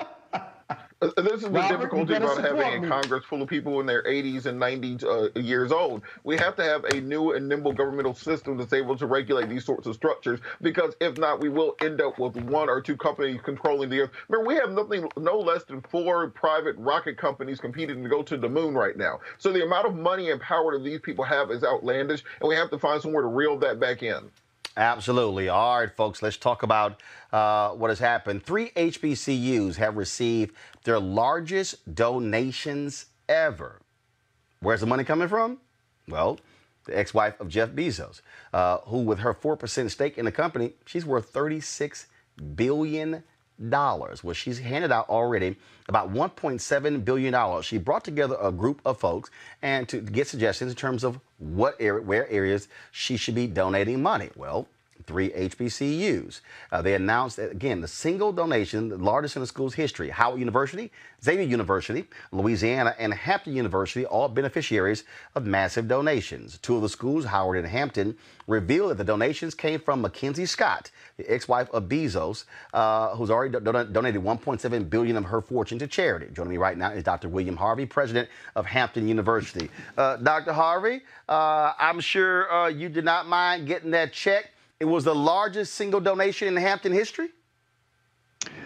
First of all, Roland, hello. It's been a while since I've seen you and talked with you, but so it's good to be on your show. But you're absolutely right. It is the largest private donation that we have received in Hampton's history. And I'm just very, very pleased, and I'm thankful to Mrs. Scott. You know, Roland, a lot of people do a lot of talking, but she actually acted. She gave away $1.7 million. Billion. Not only did she give support? Yeah, 1.7 billion, B with a B. Not only did she give to, it was 6 HBCUs, but she gave support to UNCF, and she also gave it to Thurgood Marshall. And I'm very thankful to her because, again, I say a lot of people talk on both sides, but she has acted.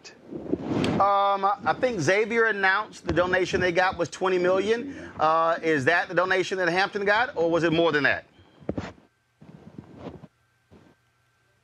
Did you hear me there? I'm sorry, Roland, but my earpiece came. It's all good. I apologize. It's all good. Xavier announced their donation, I think, was $20 million. Was Hampton's $20 million, or was it more?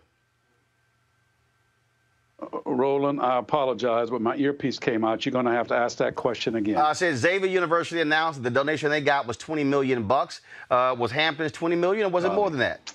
Can you hear me? Just one more time, Roland. Let's try it again. Can you hear me now? Testing 1, 2, 3, 4, 5. Can you hear me? I can't hear.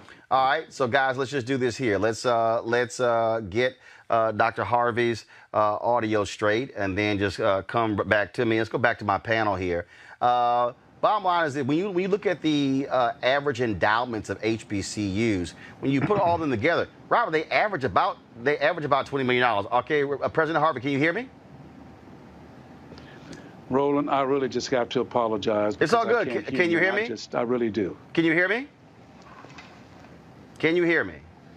Okay, Anthony, do this here. Y'all go offline, get Dr. Harvey's audio straight. I'll go to my panel. We'll come back to him. I want to go back to you, Robert. Again, the average endowments of HBCUs is around $20 million. And so if Xavier gets this sort of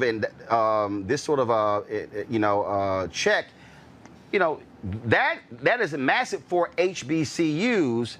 This actually matters. It absolutely matters. And just as a quick aside, feel free, billionaires of the world, to give money to Clark Atlanta University. We put the U in the AUC. Plenty of great people, including myself, came from there. So please, if you're giving millions and millions of dollars to HBCUs, feel free to drop it off at Clark Atlanta University. We could definitely use it. Panther Pride. But you're completely correct, Roland, that often, as we mentioned earlier, we aren't getting those governmental research dollars into HBCUs. Our alumni often are not giving back at the same levels that alumni of other colleges and universities do. We are getting those R&D dollars from that go from biotech industries into colleges. So we need that initial seed money to be able to build out these areas that are going to be the driving forces of the future: bioengineering, biotech, nanotechnology, those sorts of things. Increase those programs so then they can compete for the other federal dollars, so they can compete with the other private industry dollars. But you have to have that seed money to move into that 21st century economy. Remember, most of these HBCUs started in the 19th century when we were talking about agricultural, mechanical, and farming and those sorts of things. Now we have to transition into the 21st century economy and make sure that we're keeping up and preparing our children for what's going forward. Dr. Harvey, can you now hear me? Yeah, Roland, I can hear you now. Got it. Okay. We're good. No, we're good. So Xavier announced they got $20 million. My understanding, Hampton got $30 million. No, Hampton got $30 million. And the fact is that we've got that money wire transfer, so the money is here. It's not checks in the mail. And I don't know if you asked me when I had an earpiece problem, but this is going to be a transformational gift for us. And I think that these other institutions, because we have the world's largest proton beam cancer treatment center, and we're going to spend $10 million of that at our Proton Beam Cancer Treatment Center. I'm going to spend $10 million for student scholarships for students who have demonstrated character. And then I'm going to spend another $10 million on other kinds of things, such as upgrades of our any aspect of our physical plant and things like that. So, it's a godsend, and I'm thankful to Mrs. Scott. And as I indicated, the other schools are there, Howard and Spelman, Morehouse, Xavier, Tuskegee, and Hampton. And Hampton did get $30 million. And as I said, the money is in the bank, not on the way here. We're operating now in a world where obviously corporations and others are being moved to act when it comes to Black Lives Matter. And to me, this is a way where these other billionaires out there, again, whether it's her ex-husband, Jeff Bezos, whether it's, a lot of them have joined the initiative of course, the Oracle of Omaha, Warren Buffett, to give all their money away. Bill Gates and his wife have pledged to do that as well. The thing is, look, HBCUs are churning out products, don't necessarily have, they're doing more with less. This is where other billionaires could step up and really significantly stabilize and allow for HBCUs to be able to grow with these sort of large checks. Well, Roland, let me say this. I'm a product of the 50s and 60s. I'm from Alabama, and I'm so blessed. I had an opportunity to go to Talladega College. I went to Virginia State. I went to Harvard for my doctorate. But the fact is, back then, racism exemplified itself with dogs and hoses and jails and hangings. Now, people talk a lot, but they don't do a lot. And the fact is, if somebody really wants to do something about that, then they can support Black causes. They can support minority causes. They can support HBCUs. And because we are doing such an outstanding job, and yes, I'm the president of Hampton, and I'm the longest serving president of HBCUs in the country, one of the largest in the entire country. This is my 43rd year. But I'm not just talking about Hampton. There are so many of us that are doing such great jobs. And if these people really want to do something about it, quit talking and doing it. You talk about these billionaires. Follow Mrs. Scott's model. Support us. Support the research that we're doing. Support the students that are coming from homes that need this support. Do this kind of thing and don't be talking so much. Do something about it. Now, that's my mantra.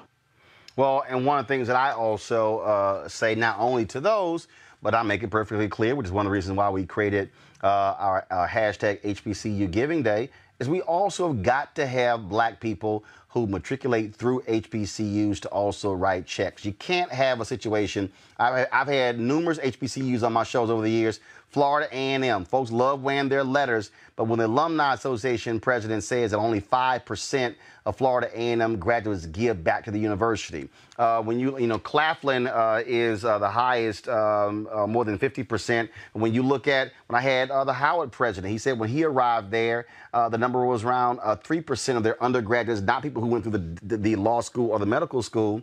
And trust me, Dr. Harvey, I got two Hampton graduates sitting in the control room right now. And yeah, I have jammed them up on numerous times saying, how much have you given?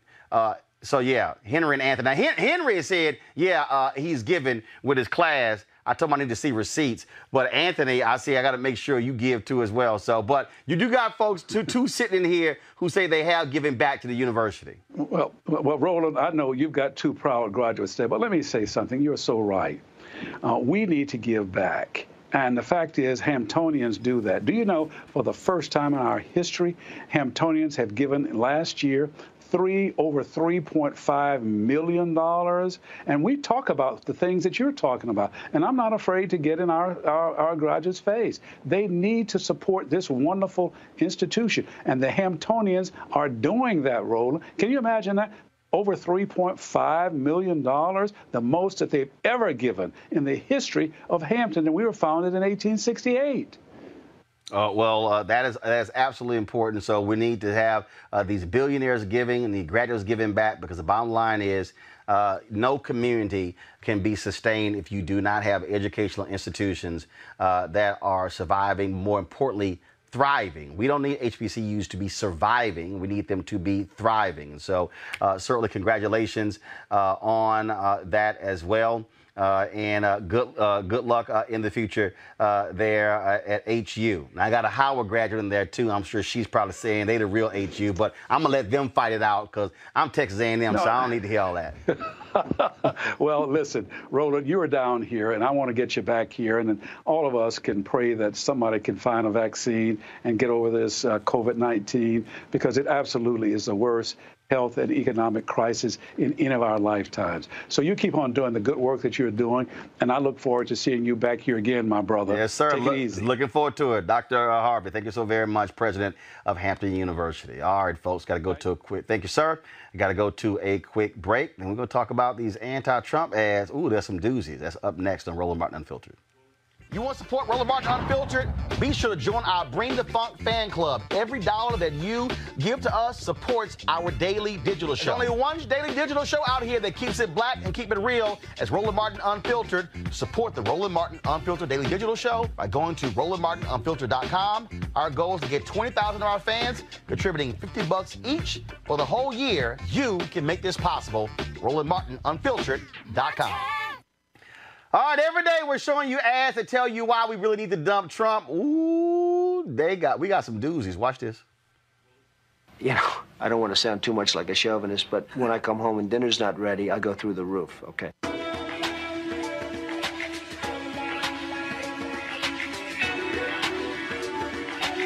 There's not a lot of disagreement because ultimately Ivana does exactly as I tell her to do. See, wait a minute. Mayor chauvinist. Right, men? Is that right? Huh? Putting a wife to work is a very dangerous thing. I create stars. I love creating stars. I mean, I've really given a lot of women great opportunity. Unfortunately, after they're a star, the fun is over for me. It's like a creation process. It's almost like creating a building. It's pretty sad. But pregnancy is never, it's a wonderful thing for the woman. It's a wonderful thing for the husband. It's certainly an inconvenience for a business. And whether people want to say that or not, the fact is it is an inconvenience for a person that is running a business. And frankly, if Hillary Clinton were a man, I don't think she'd get 5% of the vote. The only thing she's got going is the woman's card.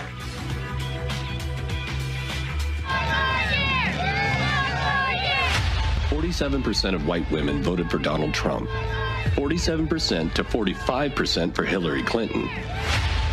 To the 47%, I would like to ask, how did Donald Trump win your vote? Was it this?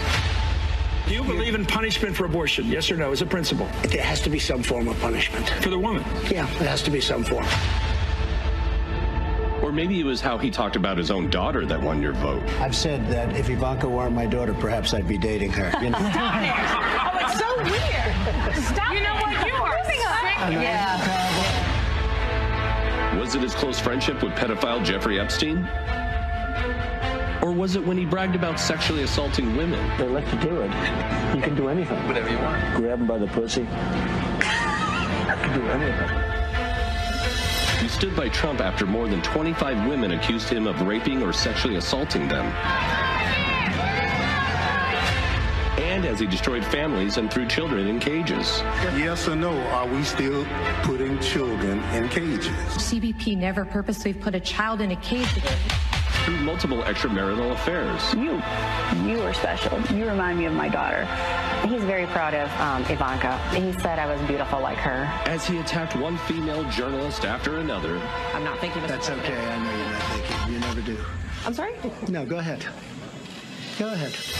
What a stupid question that is. What a stupid question.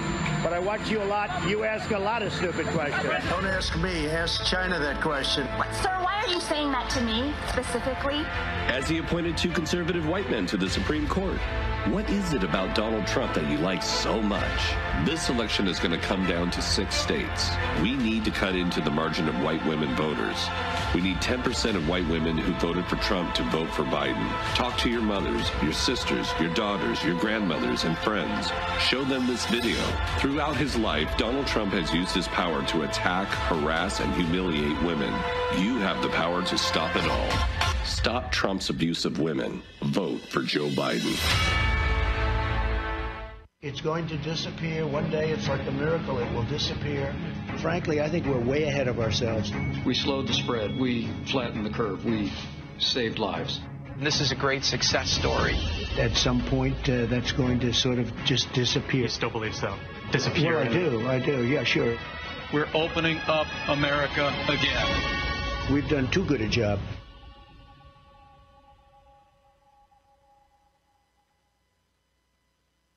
We're going to build a wall. It's going to be built.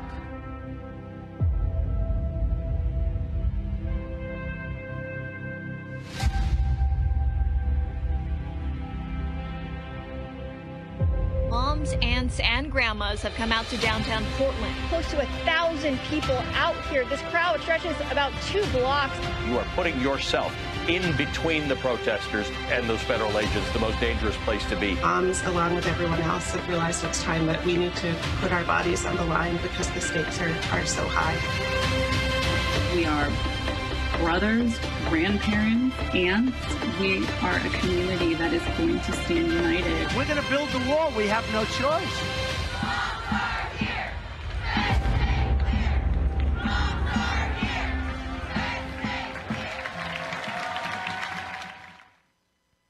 Dear Donald Trump, just because your polls are down and you're losing to Joe Biden doesn't mean you get to kill our children or threaten our teachers in schools. There's going to be a funding problem because we're not going to fund, when they don't open their schools, we're not going to fund them. Or lie about the dangers of the coronavirus. I think that at some point that's going to sort of just disappear, I hope. Or co-opt and falsify critical virus data.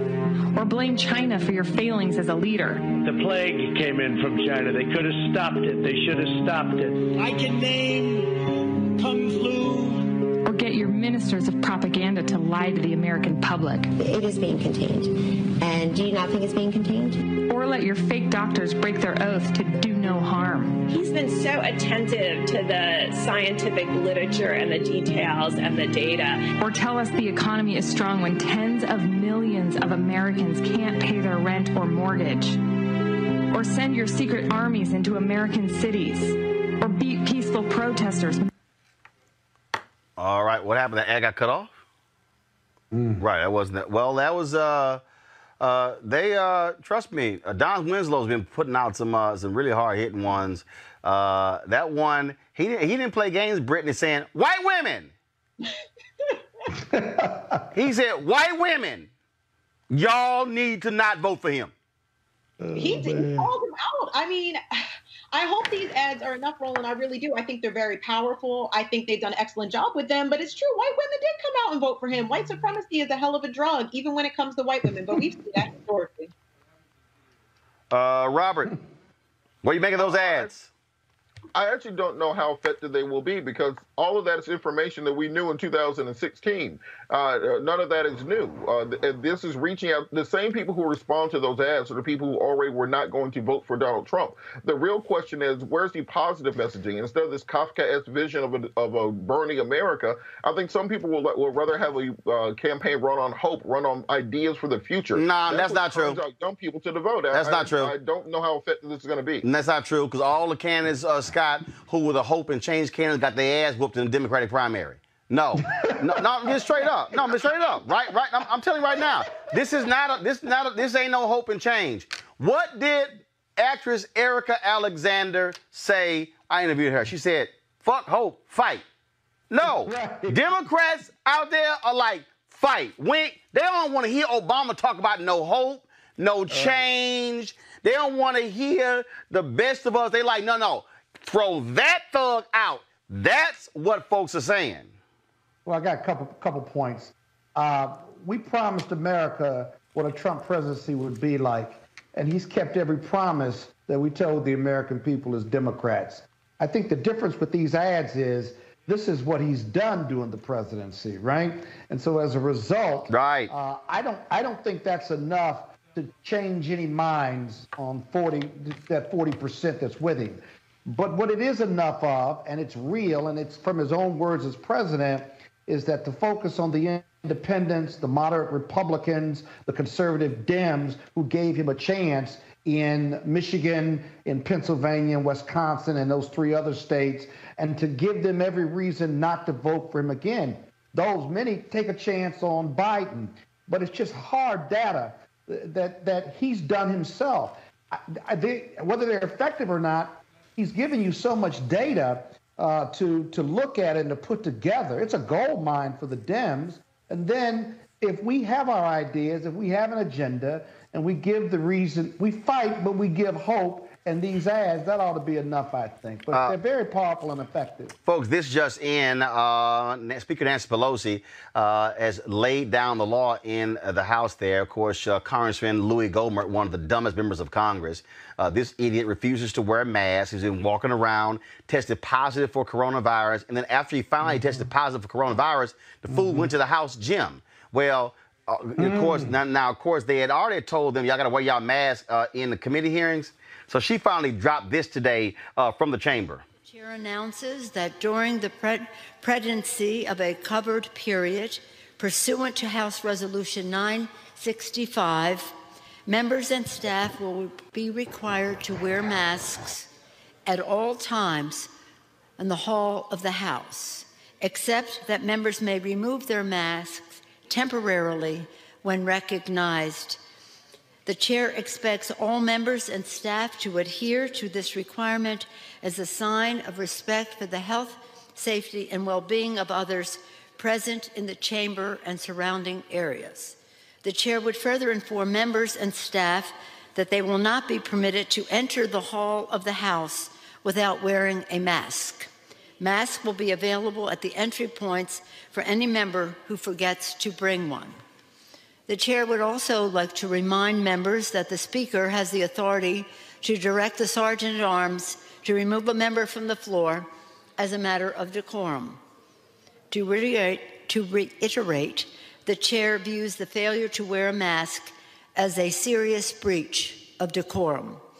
As always, the chair appreciates the cooperation of members and staff in preserving order and decorum in the chamber and in displaying respect and safety for one another by wearing a mask. Robert, let me translate that. What she's saying is, Ohio Republican Jim Jordan, you walk your punk ass around these halls one more time and get in one more elevator without your mask on, I'm going to have your ass arrested. Well, the problem is that we live in a nation right now where we have COVID truthers. The COVID truthers are the people who believe that this is entirely a hoax, that there is a one world government hoax where every nation on the planet Earth, along with every major corporation, every airline, every hotel chain, the Major League Baseball, soccer, basketball, the Olympic Committee, FIFA, all the banks and every county and municipality on the planet Earth has all come together in a conspiracy to stop Donald Trump from getting reelected by pretending that this virus is out there. They simply put, do not believe it. And these are the same as Matt Gaetz, who wore a gas mask to make fun of the virus on the floor. Even President Trump is part of this truther movement. Every once in a while, they can medicate him enough to stick him in front of a podium to say that he doesn't. But then as soon as he starts tweeting, he's tweeting the Nigerian doctor / minister / pediatrician slash nutcase. So when you have this going on in a country, it's no wonder that our lockdown is lasting longer than any other country, because we don't have enough social discipline and enough trust in our government and trust in our leadership to be able to just sit down at home for 6 to 8 weeks, wear a mask when you're outside, socially distance, and wash your hands. How hard is that? But we can't do it as a country. In fact, Brittany, I also just seen this story. Bill Montgomery, the co-founder of that conservative group Turning Point USA, the one that idiot Charlie Kirk runs, the guy who discovered Charlie Kirk and boosted him up, who Charlie used to live with his mama and daddy. Now he just bought him an $800,000 condo or something along those lines. Well, Montgomery died of coronavirus-related illnesses. Yet this fool Kirk, go look at his timeline, he's whining and complaining about masks, things along those lines. That's how dumb these folks are. If you work for Louis Gohmert, who does not want to wear a mask, he has exposed you to coronavirus because he's stupid. Absolutely. You know, anti-intellectualism is really pervasive in the United States. It's something different. It's embarrassing. Like, it is embarrassing to be here. We can't travel anywhere because of these idiots, including people in elected positions. That is wild. It's the anti-intellectualism for me. And it's also the privilege. Like, how much privilege do you have to believe that wearing a mask is a political issue instead of a public health issue? I mean, it's scary, Roland. It's scary and it's foolish. Folks, let's talk about the story real quick here. The recent riots that took place in Richmond, Virginia were instigated by white supremacists who were posing as Black Lives Matter protesters. According to Richmond, Virginia police, 6 people associated with right-wing hate groups were arrested. 2 were charged with felony assault on a law enforcement officer and felony possession of a firearm while rioting. 4 others were charged with unlawful assembly. Richmond Police Chief Gerald Smith identified them as Boogaloo Boys, a loose organization of anti-government extremists, and some others associated with Antifa during a news conference on Sunday. Now, the majority of the protesters were white and came from outside of Richmond. Now, we told you yesterday that in Minneapolis, they've identified that a member of white supremacists with the Hells Angels biker group, he was the one seen breaking windows, carrying an umbrella and breaking windows. Scott, what this says is that, again, all these folks on Fox News, they call you, they don't call me. All these Fox News people, Sean Hannity, Tucker Carlson, Laura Ingraham, all the trashing of protesters, white supremacists, ones who are out there acting a fool. This is why what I said yesterday to those people in Portland, there has to be self-policing. Where you see somebody acting a fool out there, snatch their ass and say, no, we ain't here for that, and literally jack them up, because what that does is it causes people to say, see, look at them, look at them. They're the reason why this stuff is happening. Well, and they were, many of these Boogaloo Boys, they weren't accosted, but there were Black protesters and white protesters saying, what are you doing? What are you doing? And he rejected them, but they kept doing it, and eventually they ran off because these protesters reported it to the police, and then, of course, the rest is history because the looting started after that. But it's just incredible. I mean, my colleague calls it anti-intellectualism. I mean, I just don't believe that this is going on in this country, and it hasn't reached a level of complexity where racists and white supremacists are infiltrating peaceful protests to cause violence and to cause these groups to be perceived as violent. I mean, it's a level of complexity that I got to believe that John Lewis and others, while they dealt with the FBI informants and what have you, didn't really deal with these infiltrators, if you will. They did. Well, actually, they did. I mean, COINTELPRO was all about infiltrating. I mean, that was what it was about. But again, what they want to do is report to the FBI. No. Actually, in fact, many people believe that march that took place in Memphis, shortly before Dr. King was killed, when they were leading in the back of the march, there were some Black gang members. They talked to the elders there. They say then that they were put up to that by others to purposely disrupt that particular march. I do want to go, I guess this final thing before I go to my final guest, and that is here, the absolute racism. When I say racism, by the idiot who is sitting in the White House. I don't know how many of y'all saw this particular tweet that he sent out 2 tweets today, and this is not a dog whistle, y'all. This is flat out screaming, hey, white racists, please vote for me. Trump sent this out. I am happy to inform all of the people living their suburban lifestyle dream that you will no longer be bothered or financially hurt by having low-income housing built in your neighborhood. Your housing prices will go up based on the market and crime will go down. I have rescinded the Obama-Biden AFFH rule. Enjoy. Robert, I covered housing when I worked at the Austin American-Statesman, also when I at the Fort Worth Star-Telegram. And let me tell you something. I remember and I've covered I've covered dispersed housing. I can tell you, I interviewed neighbors in neighborhoods, people who had no idea at the house across the street from them was actually public housing. They had no idea that the people living in there were getting a government voucher to pay for the housing. But when I was in Fort Worth, when they announced that we're going to do dispersed housing, the white folks in Fort Worth in this particular neighborhood sounded just like Trump. Oh, our values are going to go down. Oh, my God, crime is going to go up. Because their whole deal was projecting these black and brown people, they're going to come in and take over. That's what this racist is saying. You know, it's people on the wrong side of history often don't know the time that they're on the wrong side of history. If you look at those old newsreels from the 50s and 60s, those white folks who were standing there, protesting school integration, standing up against redlining and other things, those people thought they were doing the right thing to defend their communities, protect their property value, make sure the kids got the best education. This is being on the wrong side of history. Housing discrimination goes back to 1492 when Christopher Columbus got off the boat and said, y'all Indians can't come to where I'm at right now. That is the beginning of housing discrimination. As long as you can keep a certain group boxed into a low-income area, you base educational spending on taxes from that area. Therefore, low-income areas always have the worst education, always have the least number of jobs, always have the least amounts of construction, and always have the highest rates of crime because you've discriminated them basically into ghettos, basically into the types of communities that cannot grow, cannot prosper, cannot, as we often hear, do for themselves or pull up by their own bootstraps because there are no boots available there. So it's a disgusting idea that we're going to go back and brag about going back to an era that makes it more difficult for low-income people to bring themselves out of poverty and to live out the American dream. So this is just more evidence of what we already know in this country, which is that the hatred and discrimination against black and brown and poor people in this country is as old as the nation is itself, and it's not going away anytime soon. Brittany, what folks don't realize is, who don't know nothing about history, that the 64 Civil Rights Act, the 65 Voting Rights Act, and the 68 Fair Housing Act were actually one bill that MLK and others wanted John F. Kennedy to push through. He gets assassinated. LBJ says, I can't do all of that at one time. We got to break it up. It passed, of course, 64 Civil Rights Act, Public Accommodation. 65 was Voting Rights Act. But people forget, Northern Republicans joined with Southern Democrats, and they filibustered for 2 years that Fair Housing Act because they did not want black folks living in their neighborhoods. This tweet, and look, Senator Edward Brooke of Massachusetts, first black elected since Reconstruction, helped break the filibuster in the Senate, but they filibustered in the House. And King was assassinated, and LBJ sent a letter on April 5th saying, to honor his life, pass this bill.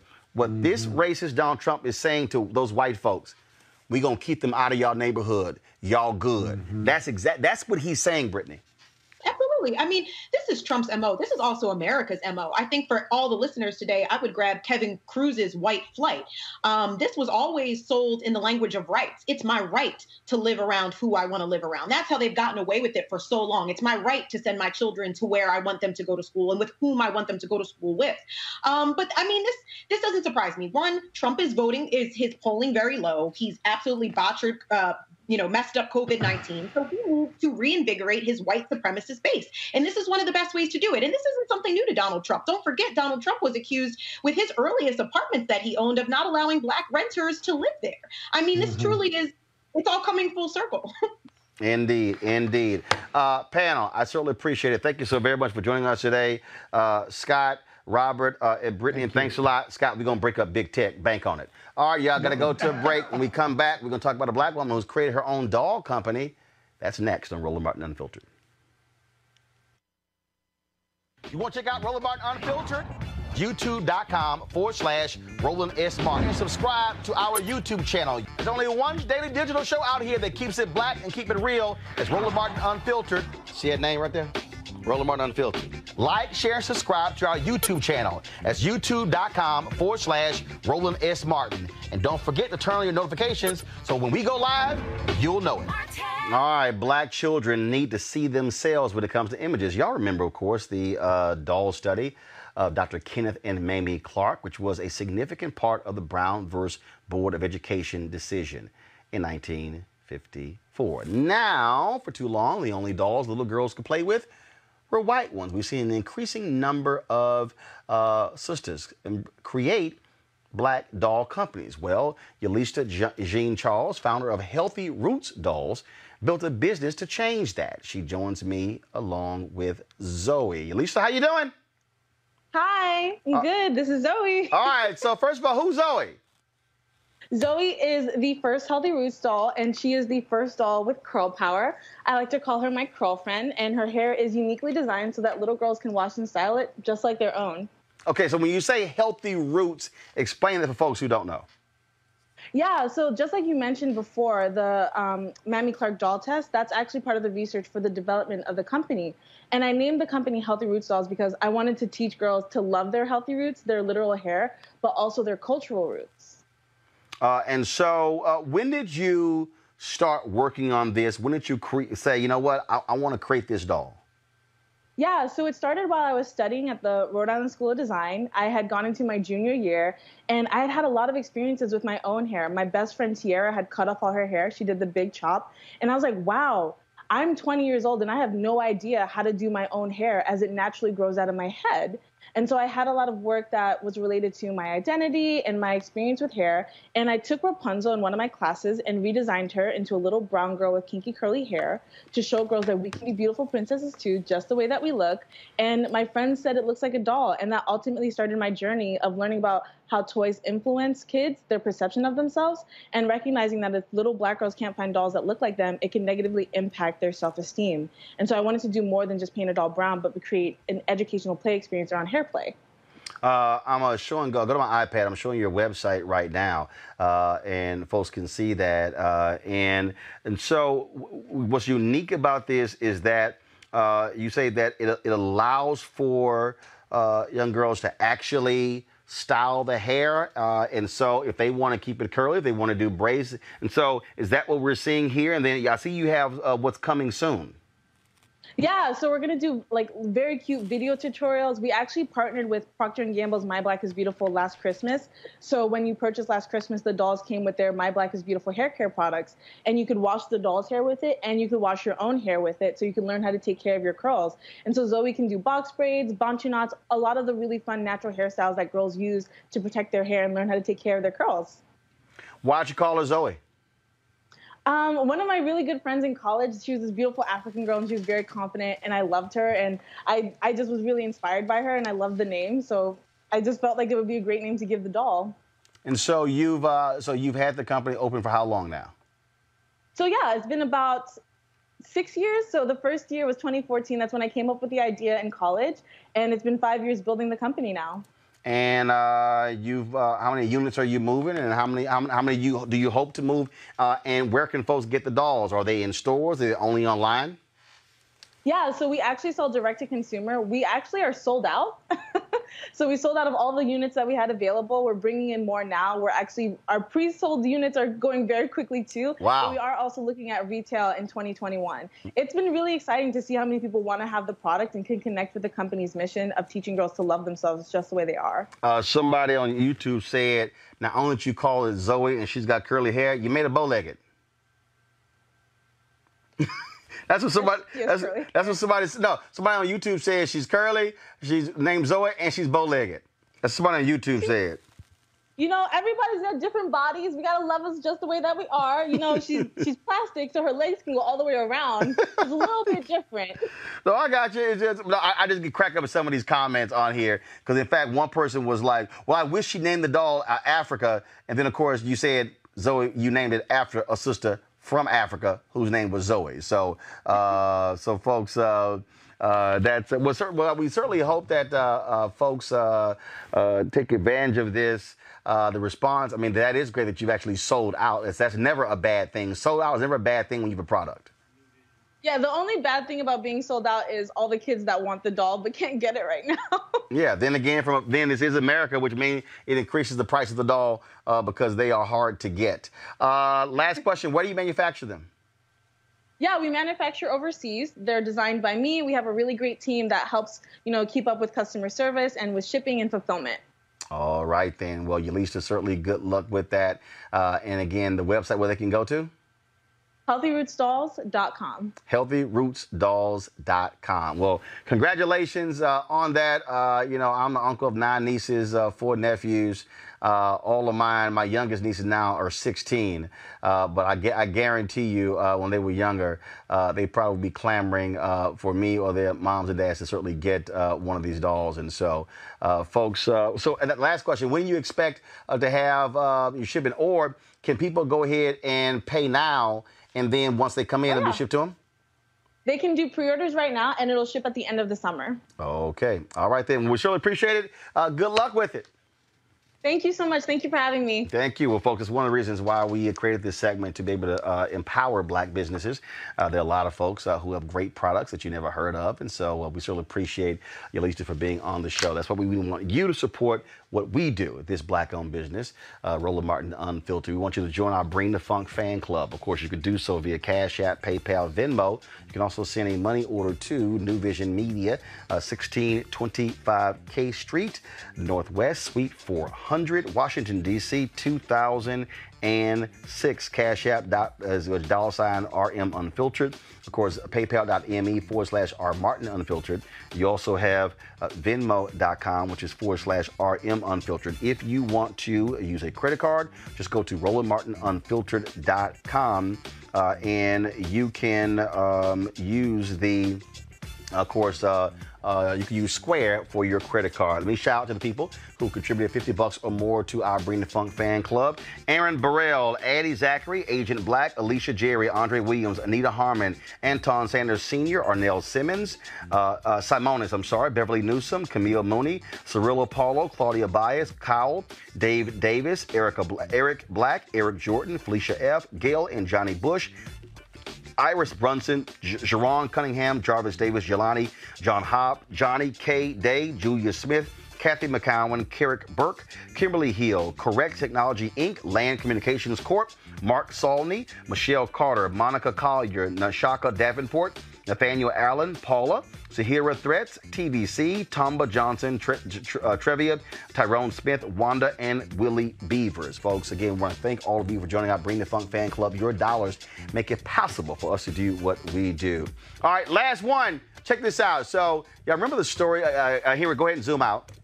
Remember the story Soledad O'Brien told when she wanted to have me on her show? No, zoom out. I don't need to see the whole shirt. And then she told the story that she went to an executive and they said that, oh no, Roland, he's not the right kind of Black. They wanted her to book like Charles Blow instead of me. And so when Soledad told me when that actually happened. And so you know what we do. I went ahead and had a shirt made. And so actually we have 3 designs of this shirt, not the right kind of Black. You have Roland Martin Unfiltered Daily Show at the top, and of course RolandMartinUnfiltered.com at the bottom. So if you want to get it, and so we use Teespring, but also my sister does. She actually printed these for me and sent them to me. You can actually go to her Etsy page. Just simply go to, let me pull it up. Where is it? I was just looking at it.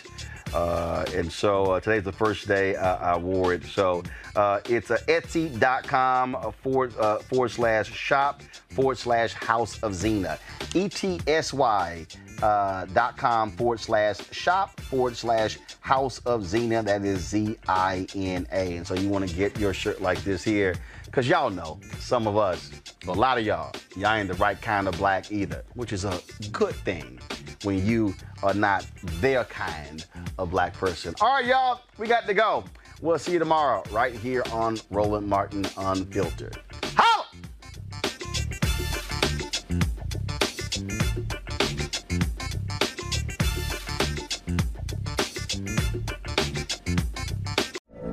From BBC Radio 4, Britain's biggest paranormal podcast is going on a road trip. I thought in that moment, oh my God, we've summoned something from this board. This is Uncanny USA. He says, somebody's in the house, and I screamed. Listen to Uncanny USA wherever you get your BBC podcasts, if you dare.